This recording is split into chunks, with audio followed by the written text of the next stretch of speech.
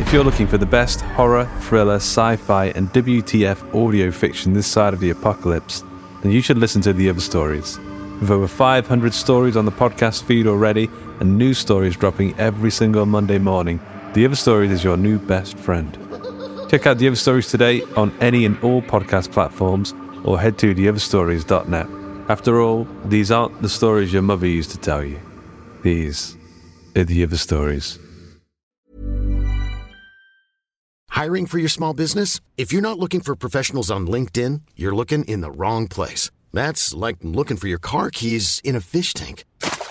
LinkedIn helps you hire professionals you can't find anywhere else, even those who aren't actively searching for a new job but might be open to the perfect role. In a given month, over 70% of LinkedIn users don't even visit other leading job sites. So start looking in the right place. With LinkedIn, you can hire professionals like a professional. Post your free job on linkedin.com/people today. Hey there, it's Michelle Norris. I'm host of a podcast called Your Mama's Kitchen. When I travel, I'm usually looking for a way to find a taste of home when I'm not at home. And one of the things I love to do when I am at home is entertain. And Airbnb allows me to do that. When I was in California recently, I rented a house that had a great kitchen. And when we were sitting around the table, we're all thinking, we're in someone else's house. Someone could be in all of our homes as well. If you have a home, but you're not always at home, you have an Airbnb. Your home might be worth more than you think. Find out how much at airbnb.com/host.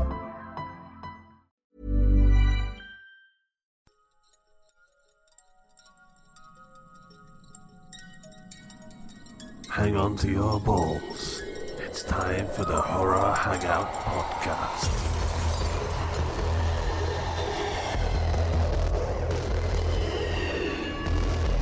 Welcome to the Horror Hangout podcast, where two bearded film fans watch the 50 best horror movies ever, and then we do some talking about them. My name is Luke Condor with Kate, and I'm joined by my regular co-host, Mr. Ben Errington. The Barrington himself. So I just got to apologise. I'm super sniffly. I'm super. I've got like some tissues here. I've had a Lemsip. I've got my dressing gown here if I get a little bit too shivery, but we're ploughing through because. Well, there's nothing else to do. That's the kind of guys. That's the kind of guys we are. Yeah. Committed to the calls, sniffly or not. How's your temperature, Ben? Have you popped one up? Fine. Popped a thermometer up recently? Have I popped a thermometer up recently? Yeah, regularly, every night, like clockwork, and so far steady. Have you got like a little like checkboard on your wall next to your bed? I do. It's just a tick. Keep it and steady. sometimes, yeah. Sometimes I do like a little horizontal line just in case. Yeah, I have like okay. Next to the toilet like a colour palette thing, so I could just mark on how dark my urine is. Or we can say something else now. How dark your urine? Oh, that was pretty dark, but I've been sleeping non-stop for 8 hours, so let's believe. Let's stay hydrated. Okay, so last week. Are you staying hydrated, Luke? Sorry, I interrupted you. That's all right. I've got some water here. Oh, I'm just checking. I was worried about you for a second. I was just checking. You didn't seem to enjoy that water too much. No, I didn't. So our water, and this is tap water. This guy's in a bottle. Our water's a little bit weird here. So I remember I got like a black mug and I filled it with tap water, and I was like, I could see like an oily film on the top of the water, and I was like, and then I put it in a white mug and I couldn't see it, and I was fine because I was fine to drink it. I just didn't want to see it. That's disgusting. But you've definitely told me that before. I think that might have even been on a previous horror hangout episode. All right. Yeah. Our regular feature every week. Luke's oily water. Luke's oily water. Maybe that's why I get ill so much. Just drinking like random shit. As long as I don't see it like it. You know what you need to do? You need to stop drinking the water. You need to get yourself onto the Coca-Cola. Fresh out of a can, uncontaminated. There we go. This isn't fresh out of a can though. This is because lost its fizz. Literally no fizz. That is the flattest. That's flat. That's weak. That's a week old. It didn't make any noise when I opened the bottle. Then that's worrying. That's worrying. It didn't. It just went like this. It went. It whimpered. Do you ever get like a hot chocolate from those really old, terrible? They were like 10p, like a hot chocolate, and then the cup would come out like hospital hot chocolate, and like it would like dribble some like milky water into your cup, and it would like cough this chocolate powder onto the top, and then you have to take it away and go, "This is disgusting." wrong. You used to get like a horrible chicken soup in those machines as well, didn't you? Yeah. They just had like bits of green, like it was like milky water with some chicken flavour and then bits of green in there. Yeah. Oh, healthy. One of my 5 a day. A couple of chives in here. That's 1.5 chives. That's 1.5 of my 5 a day. 1, 2, 3, 4, 5 chives. I'm done. I'm done. See you later. Okay, Bring on the chocolate. So last week we talked about Night of the Living Dead. It was a pretty great film. And this week we were talking about number 20 on the list, The Descent. Do you want to tell us a little bit about it, Ben? Sure thing. So, The Descent is a 2005 British adventure horror film. Adventure? Written and directed by Neil Marshall. The film follows 6 women who, having entered an unmapped cave system, become trapped and are hunted by subterranean humanoids. I mean, that is a spoiler right there in the synopsis Yeah. of the film. Okay, I will touch on that in a second. But so The Descent, this is what the Empire people have to say. Somewhat like Aliens, Neil Marshall's masterstroke here is in keeping the monsters off screen for a good hour. And after the almost unendurable cave-bound claustrophobia of the first half, it's almost a relief when they finally show up to provide a more solid, familiar focus for the audience's fear. Before that, it's been an unbearably tense series of character clashes and pot-holding injuries, a pressure cooker building to a head of steam that brutally climaxes with a shocking accident and the full reveal of FX guru Paul Hyatt's blind albino golems. From then on, it's intense action all the way to a devastating conclusion. American audiences got an upbeat ending from which the sequel continues. Here in the UK, the final moments are horrifyingly bleak. Okay, so the whole thing that is a pretty spot on sort of. Yeah. You know what I mean? We might as well just don't need finish to- this podcast now. Just say that is pretty much it. Yeah. That is what we're going to say again. So you got 85% fresh on Rotten Tomatoes, 7.2 on IMDb. The Horror Hangout Board of Advisors on Facebook, we asked the guys, and Andy said, I've not seen this in years. Even if you took the beaches out, it would still be an incredibly claustrophobic affair. Depressing British ending cut for the window, right? Yeah. So, I mean, I just want to... So you said like it's a spoiler to have the Wendigo type creatures in the synopsis. I went to see this at the cinema. I had no idea what it was. And it was amazing because like there's so many like weird little revelations of like what happened throughout the film. I thought it was going to be a ghost story, and then just a sort of thriller set in like the caves, and then like an hour in, these monsters appear, and I thought that was amazing. Like the best way to go to the cinema is not to know anything about the film. Oh yeah, definitely. I don't remember when it was the first time I saw this, but yeah, if in completely knowing nothing, it kind of presents itself as a thriller where you kind of assume that all the main characters turn on each other, and maybe like one of them ends up, you know, because we get these tiny little plot points throughout the start where you're like, there's a little bit of tension between maybe one or two, maybe a few more people in this group. Yeah.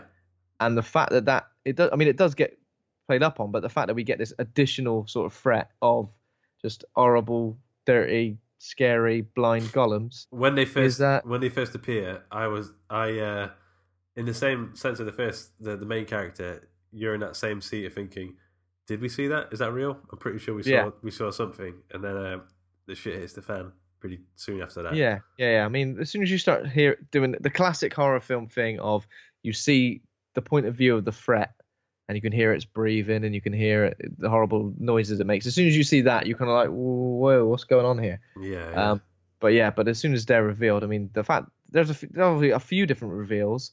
One which is sort of like the big terrifying reveal. I mean, that is amazing. That is genuinely terrifying. It is genuinely a holy shit, what the fuck moment. Yeah. And so I mean, this is like the 4th time I think I've watched it. The last time I watched it, I accidentally watched the US ending, and it's not good. It's like so. So what is the US ending? Because I saw the British ending. Is the US ending the happy ending? Yeah. So what happens? You know, at the end of this one, she gets out, and she gets in the car. She just drives off, and then that's the ending. But they're pretty much the same as what we see, but just it cuts a little bit. Without that final like reveal, yeah. Okay. Yeah, but yeah, I mean, this one, well, 2005. I think maybe this is one of the first horror films I could go to the cinema to see. Like I was old enough to see, and I was absolutely terrified in the cinema. Like Yeah. seeing horror on the big screen like that when you're young is, and this film in particular is super scary. I don't think I saw it on the big screen, and I think when I saw it, I did know it was a horror film with like creatures. I don't know, maybe somebody told me or something, but Yeah. But I tell you what, this is the fourth time I watched it. I will say I think it's lost some of its charm on me a little bit.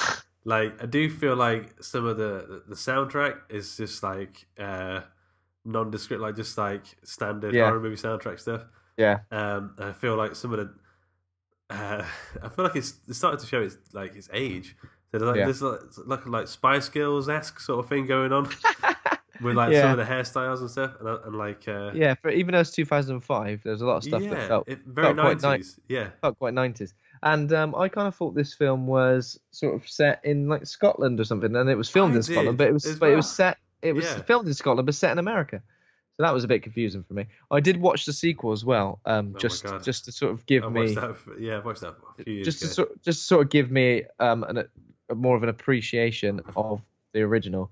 And the sequel is a dud. You know, the sequel. Well, the sequel takes on from the American ending. It doesn't work in the UK ending, but it doesn't work in the UK ending. But I guess you kind of fill in the blanks. Of the UK ending. But this is awful. I mean, But basically, the sequel just takes every horror movie cliche idiot and puts them all in one place, and it pretty much plays out the same as the original, but just nowhere near as effective. There's a couple of interesting ideas there, but I mean, it's pretty awful.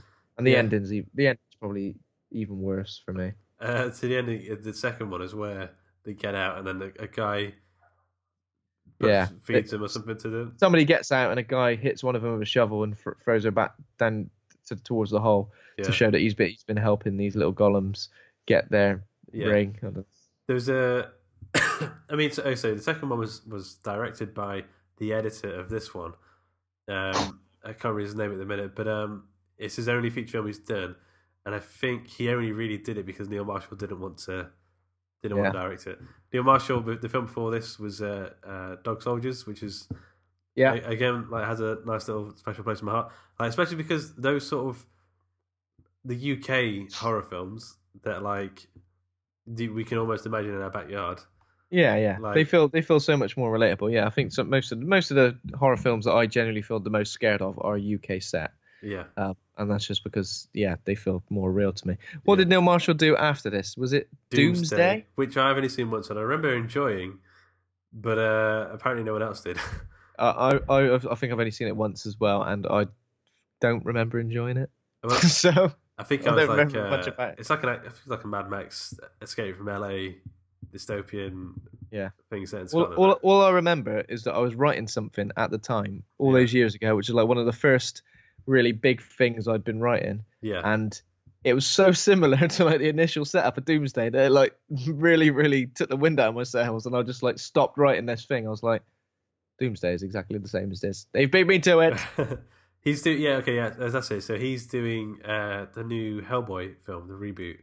Yeah, I saw that, but he hasn't done all that much since those films, has he? TV. So he's done a Game of Thrones and Stranger Things. I don't think so. I think Stranger Things is just by those two. Yeah, it is. I thought I read somewhere that you'd done an episode. Maybe not. Yeah. Okay, so should we jump into the story a little bit? Yes. The key players, I'm just going to list them off here because there's quite a few. Shauna McDonald plays Sarah Carter. Wait, what's her name from Terminator? Sarah Connor. Okay. Natalie Mendoza as Juno Kaplan. Alex Reid as Elizabeth Beth O'Brien. Mariana Buring as Samantha Sam Vernet. Saskia Moore. The list goes on. There's lots of girls. There's about, the list goes on. There's about 10 girls. But the main one... Got 4 into the cast. The list, it just goes on. It goes on and on. But there's only 2 that we really need to care about. The main character is Sarah Carter, who I'm going to completely see as Sarah Connor now, and Juno Kaplan, who's the antagonist, I guess. Everyone else is just meat for the. I I don't mean in a sexist way. I mean meat for the slaughter for these creatures to kill. There was a girl called Holly in it who I believe is just like she's a bit of a risk taker, she's a bit of a Yeah, she's the one with the Spice Girls spiky 90s hair. She's got some Spice Girls spiky 90s hair. Yeah, I don't know if any of the Spice Girls ever had that hairstyle, but I don't know what it is. Something about it makes me think of. I know what you mean. Yeah. Then there was just one guy in this film who is Sarah's late husband. Oliver Milburn as Paul Carter. It says here. He's only in it for I think he has 2-3 lines, and then that's it. And then there's no more males. I actually quite like it. Dog Soldiers was like a predominantly like male cast, and I quite like that Neil decided to flip it on his head and just do female. So he also got everyone from different countries, which I never picked up on until I read up about it. So the idea is that everyone's got a slightly different accent to sort of vary them up a bit more.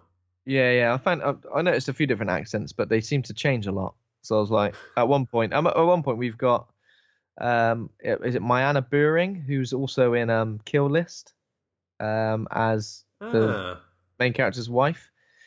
She was doing an accent at one point where I was like, Polish, Irish, American. I mean, what's going? She's Swedish, I think, right? Yeah, I'm only thinking that because of Kill List. I think she's Swedish in that, but in Kill List she was straight up English, wasn't she? Well, accent-wise. Was she? Oh, I don't know. Okay, so you fucking prick. So the film starts. I remember being in the cinema, and this just literally blowing my head off. It's like a pipe to the head of pipe bomb. So all these girls, they do some water rapid type things. They're obviously like extreme sports type people. Those bloody idiots. Sarah, our main character, sort of gets out. She says, "Oh, what a fun afternoon!" And then she meets up with her kid and her husband. And her husband like lingers and talks to Juno.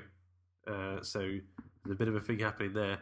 But then they get in the car. Sarah, her husband, and her kid drive away. And this is right at the start. We've got like a car crash with a pipe flying through the windscreen through David's head.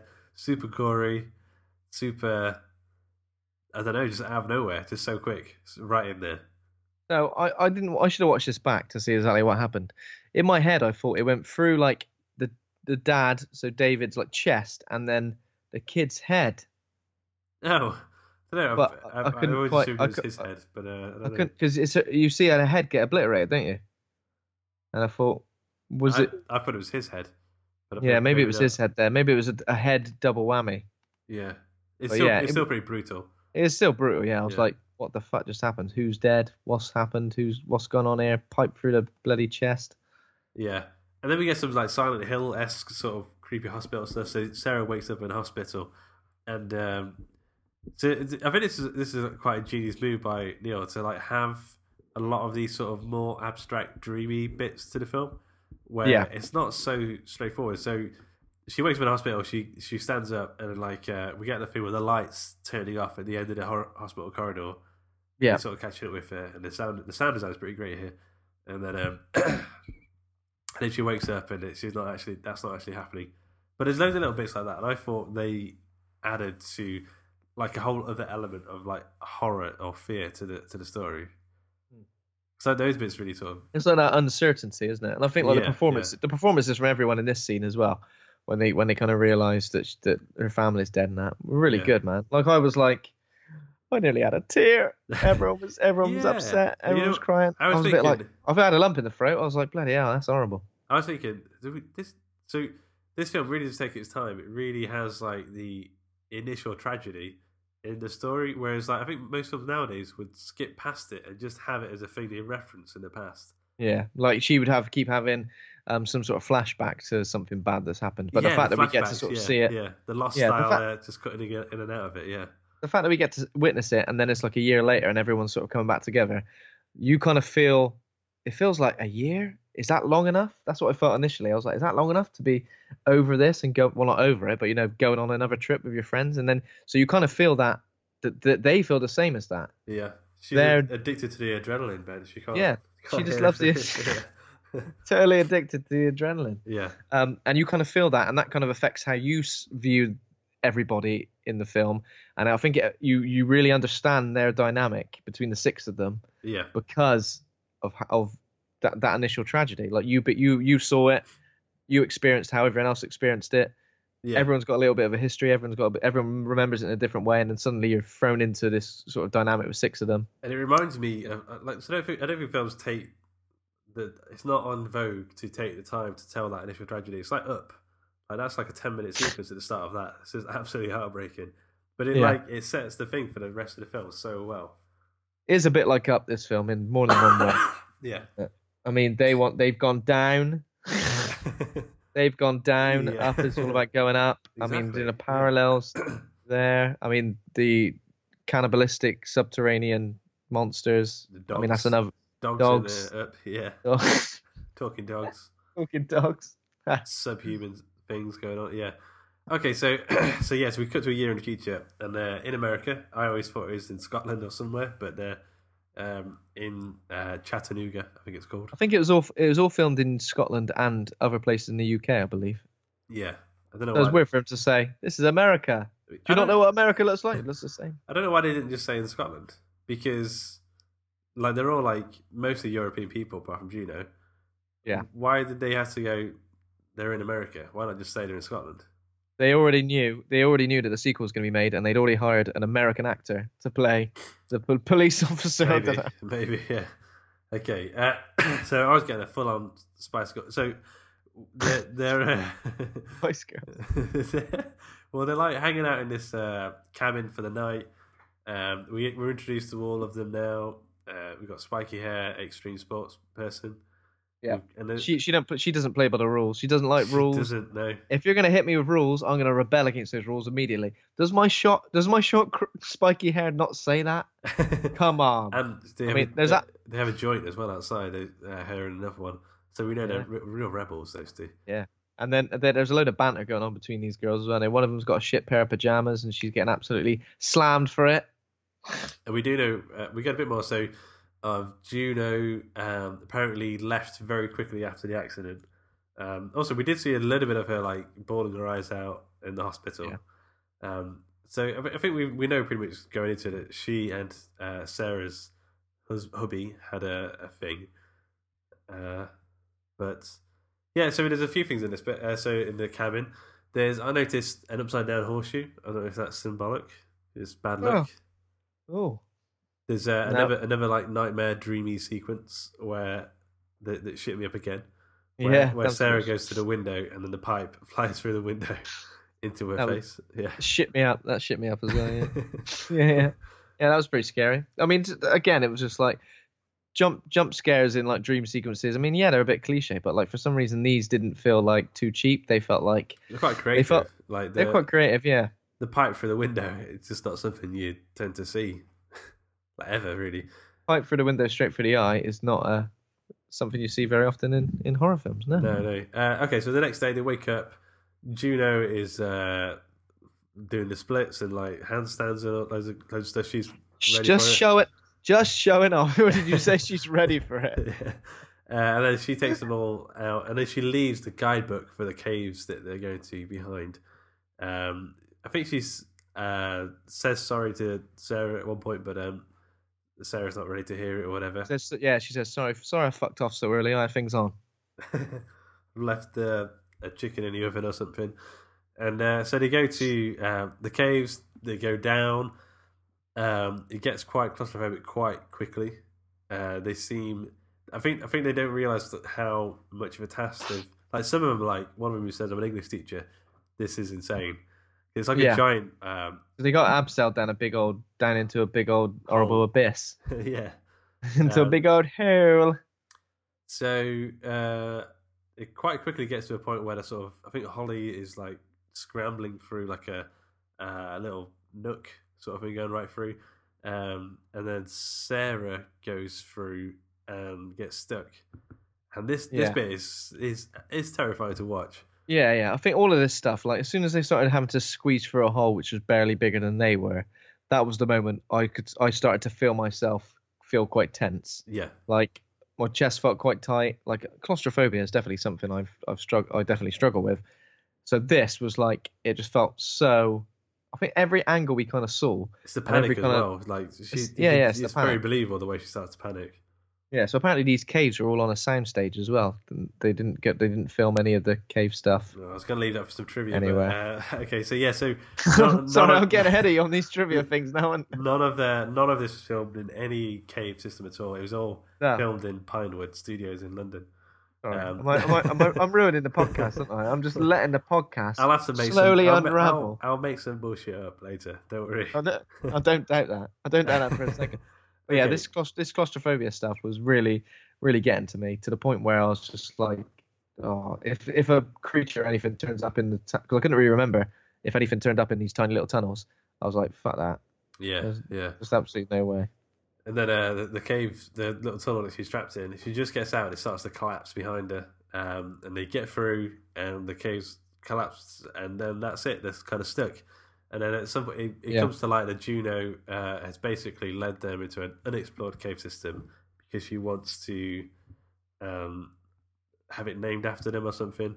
Yeah, this is where one of the characters sort of says, "Well, don't worry, we'll be rescued soon because people would have known we're coming here." And she's like, "Sorry, we've actually come to a completely different place. So I've stitched you right up." Yeah, yeah. They find some rivets. Are they called rivets?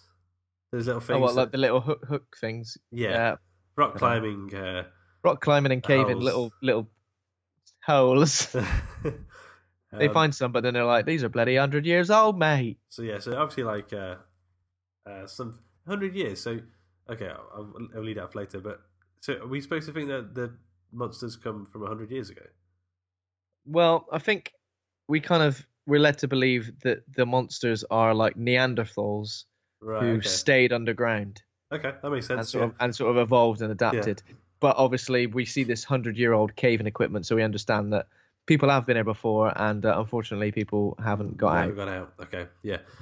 They find like some cave paintings, like you said, and one of them says, "Oh look, there's a hole there. There's a hole there. So we're stuck in this one. We should be able to get through this other one." Yeah. And then this is when it's like Neil Marshall went, "Okay, I want to do a cave trip film where every single terrible, horrible thing that can happen does happen." Like because like there's one of them gets so obviously the cave collapses behind them. There's a claustrophobic bit. There's a bit where one of them gets like rope burn on the hands. There's another bit where someone falls down a hole. Yeah, well, there was this bit where someone was Monsters. where we found loads of monsters. where we found the original cave hooks, the little hook things that people use. A woman had to Spiglets. Twiglets. Yeah. She had to like basically go over a massive gap and basically put some new ones in and make a rope. I mean, that was horrible as well because she was just like hanging there. Have you ever been rock climbing? That's impossible. next level. Yeah, like I think world class rock climbers can't quite hold their body weight Could like Tom that. could Tom Cruise in Mission Impossible 2 do that? No. You remember because he's doing a lovely bit of rock climbing at the start, isn't he? Yeah. He's doing a lovely bit of that, hanging on. I couldn't do that. I feel like my Sylvester grip. Stallone in Cliffhanger could do it. Yeah, you could definitely do it. I feel like I've got such a wet grip. I would just be like, Exactly, Go on. it's wet as well. Yeah, so I don't think that would be quite as possible as they. But there's also monsters in it, so it's just it's like some Assassin's Creed climbing going on. yeah, exactly. I was not ready for it. Uh, But yeah, around about this point as well, Holly, the spiky haired little 90s Spice Girl, The Spice bewitched Girl, yeah. jeans. I mean, she gets ahead of herself. Sporty She's Spice. like, I can see bloody daylight, and she starts running, and then she falls down a fucking hole, Yeah, and her then, leg snaps like a snaps a off. lollipop stick. Yeah. Snaps off. Sporty Spice falls down a hole and breaks her leg. That's a good name for her. She's Sporty Spice. Yeah, Melanie C. She loved the backflip, didn't she, Melanie C? yeah, Mel C. Yeah. Okay, so then all of them go down. They're like, oh god, look what's happened. A bone's hanging out. And then as they're sort of trying to help her out, Sarah, our main character, has a little wander, and then she sees something in the moving in the dark. This is I think this is a primal fear when you think you're alone, and then like Think we're alone now. oh no, there's a monster. Oh no, Like- there's a monster lurking in the dark. You know when you think you're alone, and there's a certain sense of like comfortableness, and then like something moves, and then you realize you're not alone. I think that's a weird like primal like being a prey, so being some sort of prey species fear. But yeah, so she sees this thing in the dark, and he looks like a little rat boy. And then she turns, and Juno's just like standing there. That shit me up really bad. Not the rat boy, but Juno just stood there. Yeah, there was a lot. I mean, there was a few moments of this where characters like creep up on each other. Do you know what I mean? Like things that would never usually happen. Things that would happen where you go like, if you saw someone. I mean, there's a certain moment, but we'll discuss that in a second. Yeah. But where someone's over there doing something, and you think they might be a little bit worried or scared. Yeah. I'm not gonna just creep up behind them and put my hand on them because that'd be silly. You just go, from a distance, you just go, mate, you all right? Yeah. I like to walk until I'm like my nose is touching their ear before they turn. And then go, are you okay? and usually that calms them right down. So I took the time at this point. So it was bang on 45 minutes. So it's halfway through the film, and we see the first sign of a monster. That's rare for that to take so long, and it's never once felt like boring. Like it's never. No. Been like terrifying. And I think a lot of the time in sort of monster films as well, you kind of get like a monster prologue, don't you? So you get like an introduction to the monster in the first scene of the film, where you see someone being killed by it, or someone experiencing it or discovering it for the first time, and then we go and tell a different story. That's kind of what usually happens. But with this, the fact that we haven't got... Yeah, what would happen is they go in the cave, and then the camera would pan to the right, and there'd be like a toxic waste, like a container next to it. Yeah. Don't enter, monsters inside or something. Wait a minute. But it's been like so tense all the way through. The months. I like everything when things go like a next level. So yeah, this is great. So what do you think about the monster design? Because I remember them being scary as hell as a kid. Yeah. Now I kind of think it's just acrobats in. Yeah. Yeah, they're pretty scary, but they're kind of very Lord of the Rings, aren't they? They're like Gollum, but with the head of an orc. Yeah. With the head of an orc. So that's what it felt like. Pretty scary. I mean, they've got like razor sharp teeth, tiny little pointy ears. As soon as we get like a female one of them as well, I mean, I was like, I'm done. Okay, this is one of them in a wig. I'm not into this. But yeah, I think the creature design was pretty good. I think when we saw them kind of not lit up very much, they were a lot more scary than when we saw them lit fully. Yeah, I don't need to see them like the full body up, like shot of them. No, yeah, not at all. And also, there's a bit where we see them up close via video camera, and I think like that was all right, I suppose. Yeah. So where are we now? Oh yeah, so no one believes Sarah that like there's the person. Cool fact: a crocodile can't stick out its tongue. Also, you can get health insurance for a month or just under a year in some states. United Healthcare short-term insurance plans, underwritten by Golden Rule Insurance Company, offer flexible, budget-friendly coverage for you. Learn more at uh1.com. I'm Sandra, and I'm just the professional your small business was looking for. But you didn't hire me because you didn't use LinkedIn Jobs. LinkedIn has professionals you can't find anywhere else, including those who aren't actively looking for a new job, but might be open to the perfect role, like me. In a given month, over 70% of LinkedIn users don't visit other leading job sites. So if you're not looking on LinkedIn, you'll miss out on great candidates like Sandra. Start hiring professionals like a professional. Post your free job on linkedin.com/people today. Hey, Dave. Yeah, Randy. Since we founded Bombas, we've always said our socks, underwear, and T-shirts are super soft. Any new ideas? Maybe sublimely soft. Or disgustingly cozy. Wait, what? I got it. Bombas. Absurdly comfortable essentials for yourself and for those facing homelessness. Because one purchased equals one donated. Wow, did we just write an ad?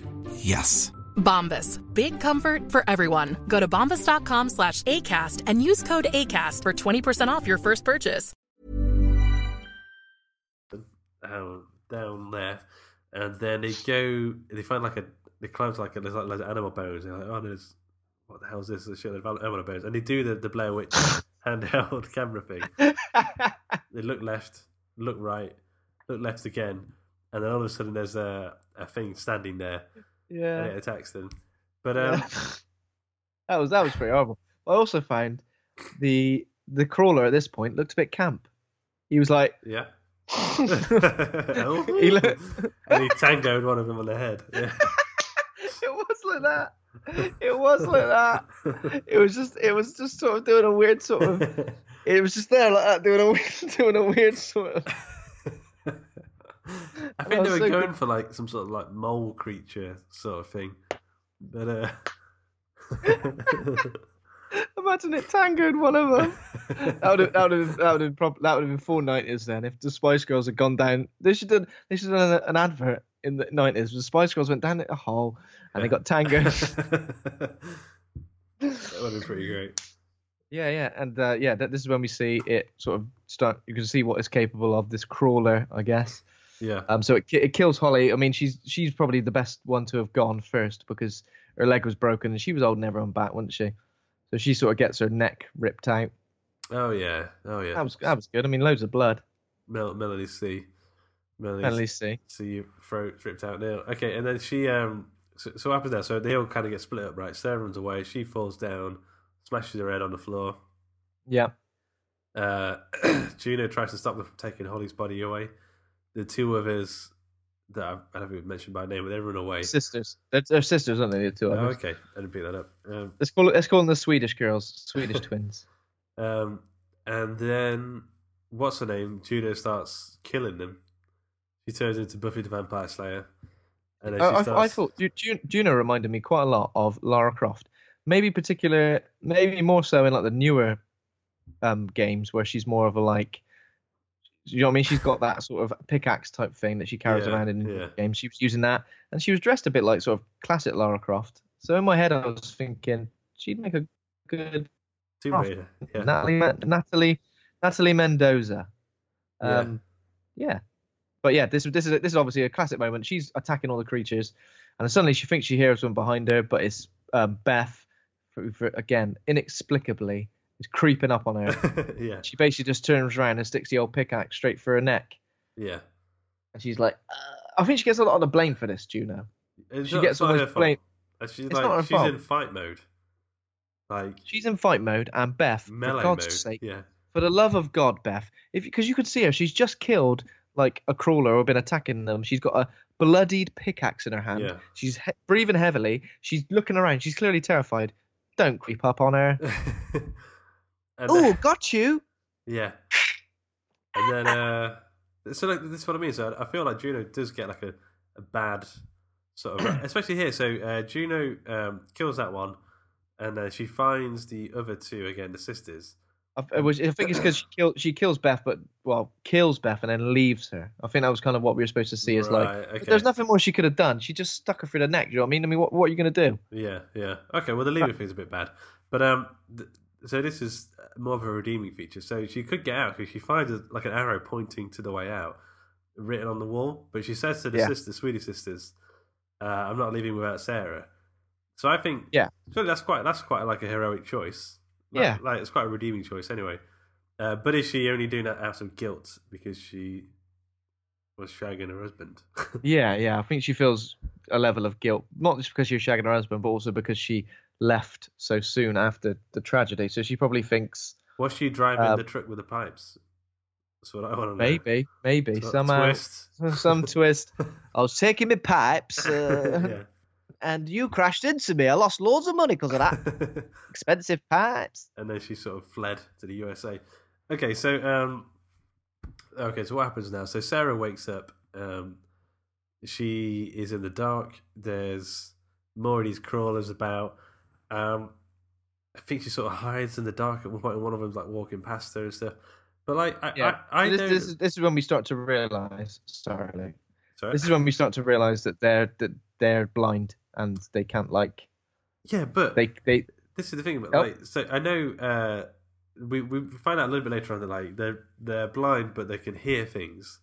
I think they would still be able to smell things, like in the darkness. Yeah. Like, the other senses become like unless we're made to think that like Sarah ends up sort of covered in blood and gunk, doesn't she? Well, I mean that's a bit afterwards. But like he goes right up to it, and I kind of feel like if like. So, they'd notice like changes in the temperature. They would. They would know because they're like they can tell exactly where things are around them.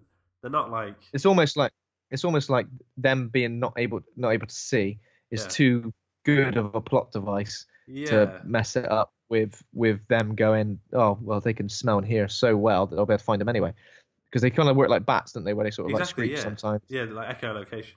Yeah. But like they never said they were nose blind, and I don't think they would be.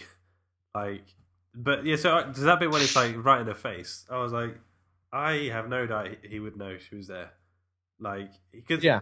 in that sort of situation, those sort of animals can like sniff out the tiniest bits of food and stuff because that's Yeah. like how they that's how they operate. So the fact that his face is there in front of hers and he just goes nothing. Yeah, I think maybe they'd William! maybe they probably Metal should. Gear Solid style.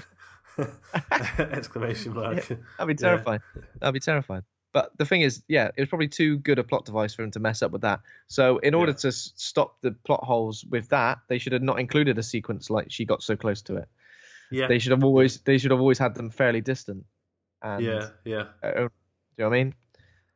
God damn it. Or she held its nose as it crawled Oh. past. Like And it went, snuck a peg on there, "Oh." snuck a spiglet on there. You know, the climbing things. Oh yeah, So just it was like a like, little- I can't smell anything now. How many of these are we made to think live down this hole as well? An unknowable amount, like a whole like tribes civilization worth of thing. I bet the Because idea is that we the only deeper you go, the more there are. Oh, we only see one female though. Yeah, she kills that one. Yeah. But like, imagine if they come from humans, they're going to be mammals, so they're only going to have like babies. You know, a human mother can only have like what 9 babies at the most before she's all messed up. Before she's useless. A tired- No, I a like tired I like husk.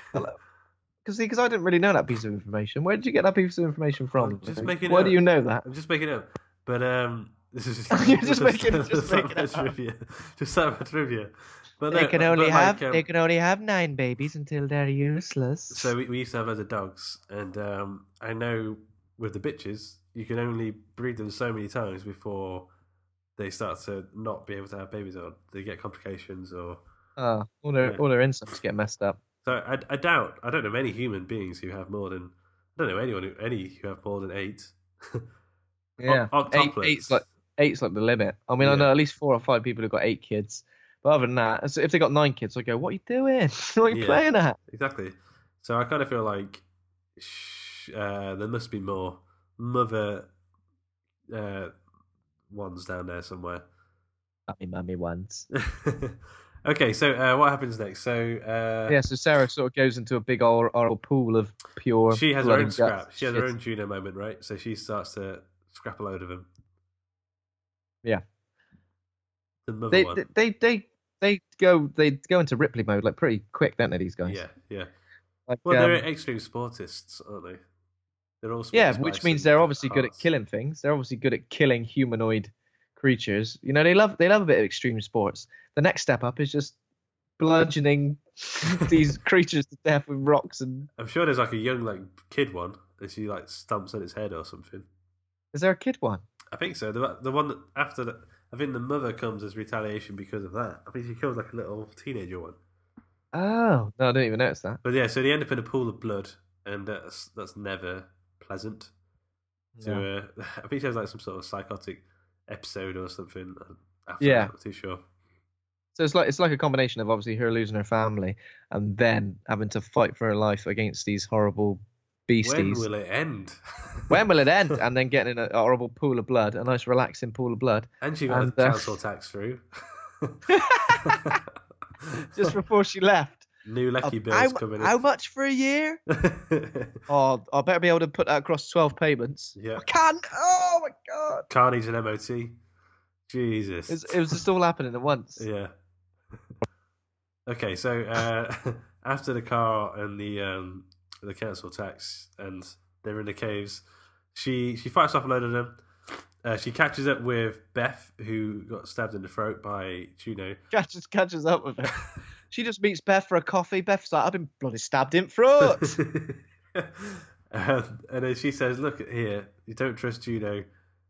She's got like what necklace that she tore off her. She got stabbed in the throat, and then I think from that Sarah's able to realise that Juno's was having a love thing with her husband, and she goes, "I probably shouldn't have punched him in the balls every night." Since their wedding day. How does she work this out then? Is it just like you're made to think she knew all along, but now she's accepting it? It's something written on it. It said like "live each day" or something, and I think there's something similar. I don't know actually. I should look into that because he just sees it saying "live each day," and she's like, "That's exactly what my cheating bastard husband would have said." You've been shagging him, haven't you? That's not good enough reason. No, it's like she's got to hang around her neck all the time. It's like a pretty standard saying. Live each day. Live each day. Where have I heard that before? Yeah. Live each day in order. Does it? Oh right. I was gonna start on a Wednesday, finish on a Monday. I don't know. There's only 2 people I know who say this saying. And also, it smells like his balls. What have you been doing? Okay, so she goes like, okay, right, well, I'm gonna mess this bitch up, I guess. Juno and the 2 sisters are escaping. One of them, like, oh wait, sorry, we just forgotten. Sorry, Luke, I've interrupted. Yeah. More than one occasion. She also finishes Beth off with a big old rock to the head. See, I missed that. Sarah does. And I don't remember like that. I'm sure I saw it last time, but when I watched it this time, I was like, I'm sure she finished that. I must have like just looked at my phone or something at that point. Yeah, she goes, "Don't let me live this way. I can't live with my neck. You won't live this way for long. Don't worry about it. Oh, you won't. You'll die nicely soon. See ya." Yeah. I don't want another head smashing on my conscience, bitch. Yeah. I'm off. I'd probably that. We just want to be other things, I guess. Why are you next? She's going to be anyway. Sorry. Such a long neck. Maybe that was what I'm doing, Chad. Such a long neck. It was an easy target. Yeah. Oh, the neck. Okay. So Juno and the 2 sisters are escaping. So we're going to get sniffly soon.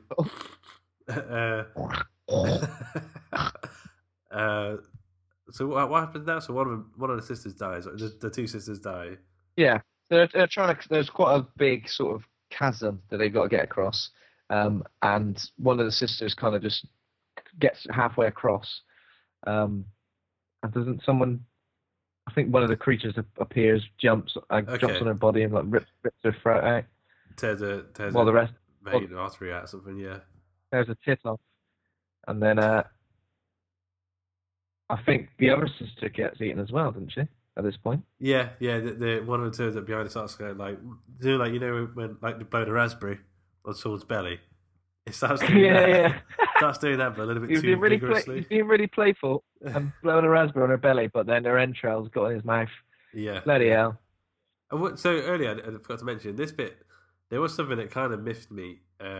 Was when Juno caught up with the 2 sisters and they were fighting one of them, and then she just grabbed its neck and then it broke its neck.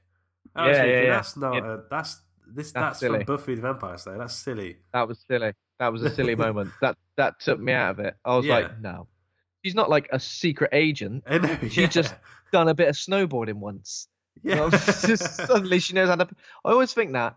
Do you ever? Because sometimes, like with the neck snapping thing, I always think, could I do it? I'd like to try. Could I do it? I'd like to try. But then I imagine it's such. I bet I understand how to do it. You try to go one way, so they're like trying to go against it, and then you suddenly switch it up. And then, do you know what I mean? When my dog's trying to lick me on the face, I do that. I go that way, and I go around them. It's a similar sort of technique there. I love your point of reference for that. There's always a dog trying to lick me in the chops, and I got to get away from it. Oh, get out. You just end up doing some sort of like head dance with a dog. Yeah. But I don't know if that's even possible in real life. That bit was just. She could have just come up behind it and like choked it, or could have come up behind it and stabbed it. Anything but the classic. Anything but the classic James Bond. Well, not even James Bond, but like, he doesn't even do it. Like secret agent. Exactly. James Bond doesn't even do that. James Bond even goes, "Nah, that's a bit out of my." Have you seen was it even I know how to do that. Casino Royale when he's trying to strangle that guy? Like, it takes forever. That's James Bond. That's Daniel Craig James Bond. He's a badass. and like it's not real. I don't think that's even a thing people can do. And if you do snap someone's neck, I don't think it's instant death. No. Like I'm pretty sure it's just like this really fucking hurts. Oh bloody hell! One of my vertebrae has just slightly come out. Like maybe if there's something like a spinal thing, they just like fold. But it felt like I like the sort of everyone was quite desperately trying to stay alive in this, and when they were fighting, it felt like they were fighting for their lives. And when that bit happened, when Juno just snapped one of her necks, it took me out of it, and it reminded me, even though I knew that I was watching a film, it reminded me that I was watching a film. Hang on a second. Hang on a minute. Watching a bloody film here. This is a film. This ain't a documentary on Netflix. I thought it was real life. Yeah. Yeah, but it took me right out of it. Do you know what I mean? If I could remove any moment of the film, it probably would have been that. Yeah. Just because but again, I think that's what I mean by it's showing its age a little bit, because I think that was more acceptable back then. Back then, someone would have seen that and gone, "Oh, bravo! Wow, yeah, wow, hardcore, yeah." Now I see it and go, "That's fucking bullshit. It's not real. That's nonsense. It's nonsense. Silly. I think silly is the word for it." Okay, so and then Sarah catches up with Juno. And then she has the pickaxe thing, and then she does another like bit of a old fashioned James Bond moment where she lets her hand open up a bit, and the pendant, Juno's pendant, falls down. And again, it does get a little bit silly here, and the music's like full on, superhero epic. moment, epic, yeah. She goes for the leg. And then leaves her to fend for herself as all these other crawlers sort of catch up. Yeah, well, before this, they're kind of fighting quite a lot of the crawlers, and it was like, it reminded me of like a superhero film where they were like, you know, a superhero film where like one person squares off against an enemy, and another person squares off against another enemy, and they're kind of like fighting that one. It cuts back and forth, back and forth, back and forth. Yeah. It felt a bit like that, rather than two people genuinely fighting for their lives. It felt like two badasses. I think that's why it said adventure film. You know, as the genre, because I think the music does have some sort of like weird adventure moments to it that I'm not a big fan of, and I only notice them more now that I watch it back. But yeah, so she stabs her in the leg, and then she gets out basically out of the caves. There's like epic music as she's sort of crawling out, slow motion as she sort of bursts out of the ground. The classic moment where she comes out of the mossy ground, just like taking a big breath in, like she just come out of the bath. It's like Jim Carrey coming out of the hippopotamus's ass. Yeah, it's exactly the same as that. That's exactly what I went back to. Yeah, and then so she gets out, gets in the car, goes to drive away, and in the American ending, she just drives away. In this ending, there's another jump scare, and Juno's ghost is next to her. And then she's back in the caves. But I do like the way it ends. Has this thing where there's a bit of motif all the way through the film of her kid's birthday cake.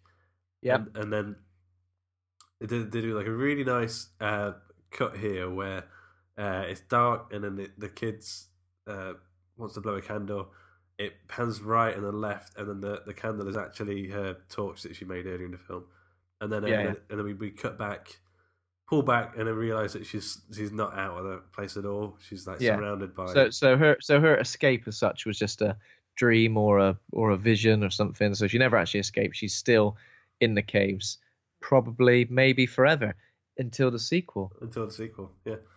So I like that ending because I like grim endings like that. It's a good ending. I like that ending. However, I don't know if I liked the fake ending bit. You know what I mean? That wasn't the real ending all along. This was the real ending. Yeah. I like the bleak. I like bleak ending, but I think maybe bleak ending would have worked just fine as a bleak ending rather than that, because it feels a bit jarring and a bit confusing. I think if you've not seen that film before and you watch it, you're like, what? Do you know what I mean? It's a bit. It's what I call the Brazil ending. So Brazil has the two endings, has the US ending and the UK ending again. The US ending is the good one, and the UK ending is when it's all in his head and it's like being lobotomized or whatever. Yeah, but that's what I feel like any plot device where it's revealed it was all in the protagonist's head Yeah, just doesn't. It it's just all the doesn't dream, yeah. work. It just doesn't. It just doesn't work. It just. I mean, I can understand why some filmmakers choose to do it. Not so much these days, I guess. But still, it feels a bit like what? What? Really? Yeah, I know what you mean. Because I think that it just feels like the audience feels that they've invested so much time into these characters, into this, that anything that appears like that, you feel like you're being cheated a bit, I guess. Yeah. So yeah, bleak ending would have worked for me, but not the fake out ending. Okay, cool. So the director's style and stuff. Yeah. So it had all these jump scares. The main terror that he managed to capture was the claustrophobia. I think that worked really, really well. There was some things that just like the soundtrack riled me the wrong way. Neck breaking, badass, like fake TV detective things just kind of rubbed me the wrong way. And also, this is picky. This is super nitpicky, but like the titles at the start of the film, they have that weird stretched, elongated text. Yeah. And I just think, no, man, that's such a horrible fun. And it had like a fake lens a little flare. torch. Yeah. Like a fake lens flare type effect that I'm sure was a preset in Final Cut at the time it came out. So I'm pretty sure he just went, this is cool. Whoever edited it. I know.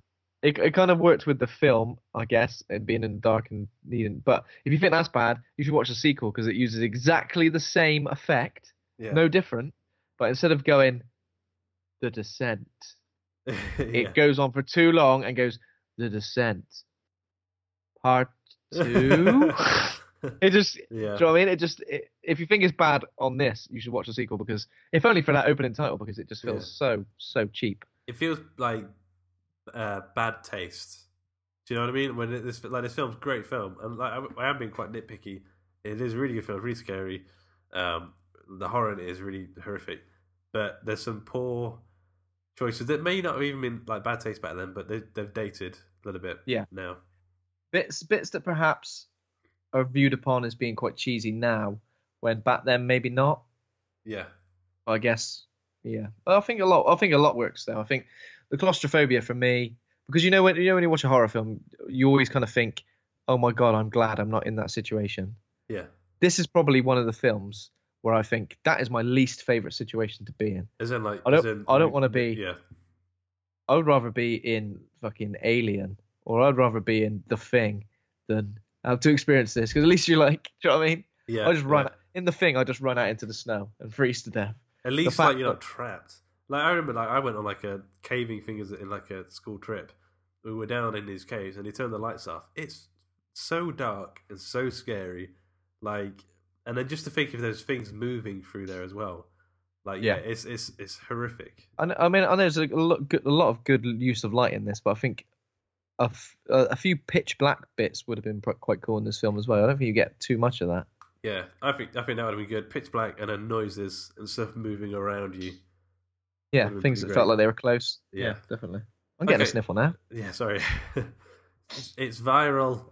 Okay, so it's viral. The trivia, you ready? I'm ready. Did I not ruin the trivia, Luke? No, a bit. Number 1, the underground scenes were shot in a small caving system in the north of Scotland. True or false? The underground scenes were shot in a small cave. That's false. Exactly, yeah. This is what you said earlier. So they're all filmed. I mean, there's like 5 sets built in Pinewood Studios, and they had some sort of new technology. If you watch it back now, you can see it's a set. Like, there are a few sequences. Once when they all stood in different platforms near the start. Do you remember that? Yeah, they all stood in different areas. That looked very PS2. Looked a bit like a Crystal Maze area to me. Like, so it's fancy set, and they had like some new technology where they would constantly spray them, so they always looked a bit wet and stuff, which works quite well. Okay, number 2, Neil Marshall cites The Thing and Texas Chainsaw Massacre as being big influences in this project. Yeah, I can see why. Yes, he apparently did say that. So on Wikipedia, check it out. It's true. Okay, number 3. So this is quite interesting. If it's true, they kept the crawler creatures hidden away completely from the actresses until the very moment where they do the pan with the camera and it's just stood behind it. Oh, and then yeah. So to get a proper reaction from the girls. Yeah, I can believe that. I reckon that was true. That's true, and I kind of gave that one away a bit. Okay, so this story was actually inspired by a trilogy of novels about underground creatures called The Descent by Jeff Long. Oh. True? No, false. But there is a trilogy of novels called The Descent about people who go spelunking and then they get trapped, and there's like an underground society of Wendigo type creatures by Jeff Long, and it's apparently like completely different. Neil Marshall said he's never read the book, he never got the influence from it, but it's so similar. Oh, that's strange. What is it like? Is it like horror novels? Or? Yeah. It's called The Descent, and it's like the same story idea. But I mean, like, you know, that's how things are. I mean, that's why comedians come up with the same jokes sometimes. It's like the zeitgeist. We just sort of zeitgeist, tap into it at the same time. Okay, so the last one, except for one man, no men appear in the film. Is there anyone in that like hospital corridor? That's true. I'm gonna say supposedly, but not really, because all of the creatures are male, apart from the one with long hair. Luke, did you just assume their gender? Triggered. Oh no. Triggered a load of like creatures. Triggered, and they would just rip you apart. Yeah, this chair sort of like goes right back like that and sometimes I forget. My dad used to have a computer chair at my dad's house, and he used to come in and like lean on the back of it to see what I was doing, and it would go back so far, like you just like you're in a dentist chair. Yeah. So Luke, what are you doing? Exactly. Yeah. It wasn't porn, Dad. Okay, so you need to rate the film. What are you gonna go for? I think I'm gonna rate this film quite highly because I've seen it a fair few times, and it's always effective. I reckon I've seen it maybe 4, maybe 5 times, and again, yeah, it was effective, and I really felt the claustrophobia, really felt the horror. A few cheesy moments, but I think I can kind of overlook them in terms of my overall opinion of the film. I think I'll go for a B+. Nice. I'm going to go for B. I think it's a really solid horror film. Rock solid. And like I said, like I think it didn't have like a massive budget, and that kind of shows. But this film does hold a special place in my tum-tum because I went one of the first times I saw it at the cinema, horror film I was old enough to see, and it was genuinely scary. Like there's bits of this film that I'll remember forever. Apart from that next napping bit, that really did miff me off. Yeah, but I think I didn't remember that bit this time anyway, so I've obviously forgotten about it. Yeah, you look past that bit. Okay, so the next film on the list is a film I've only ever seen once. Tobe Hooper's Texas Chainsaw Massacre. You ever seen it before? I have indeed, Luke. Yeah, I've seen it quite a few times. Terrifying. Definitely up there with some of the scariest sort of like slasher horror films. Probably the scariest slasher film, actually. I remember the bit where he like picks someone up, like a girl, and just like hooks her on. Yeah. I remember that being like scary. Yeah. But yeah, I'm looking forward to it. Looking forward to it too.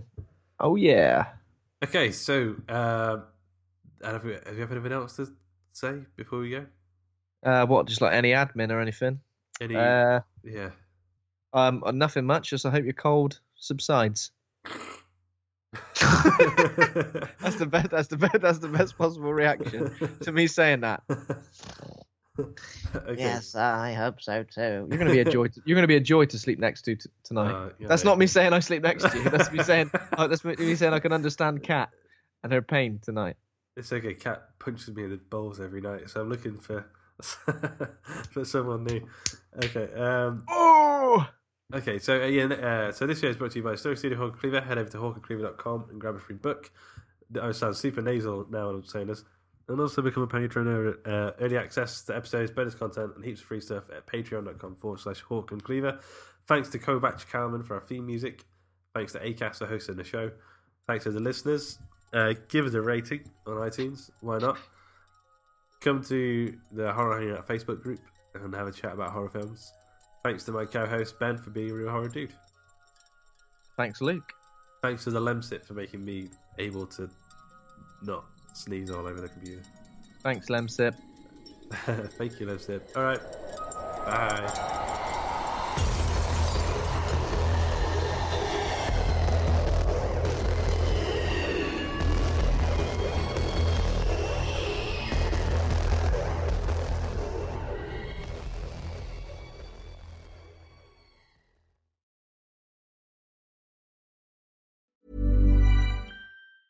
Planning for your next trip?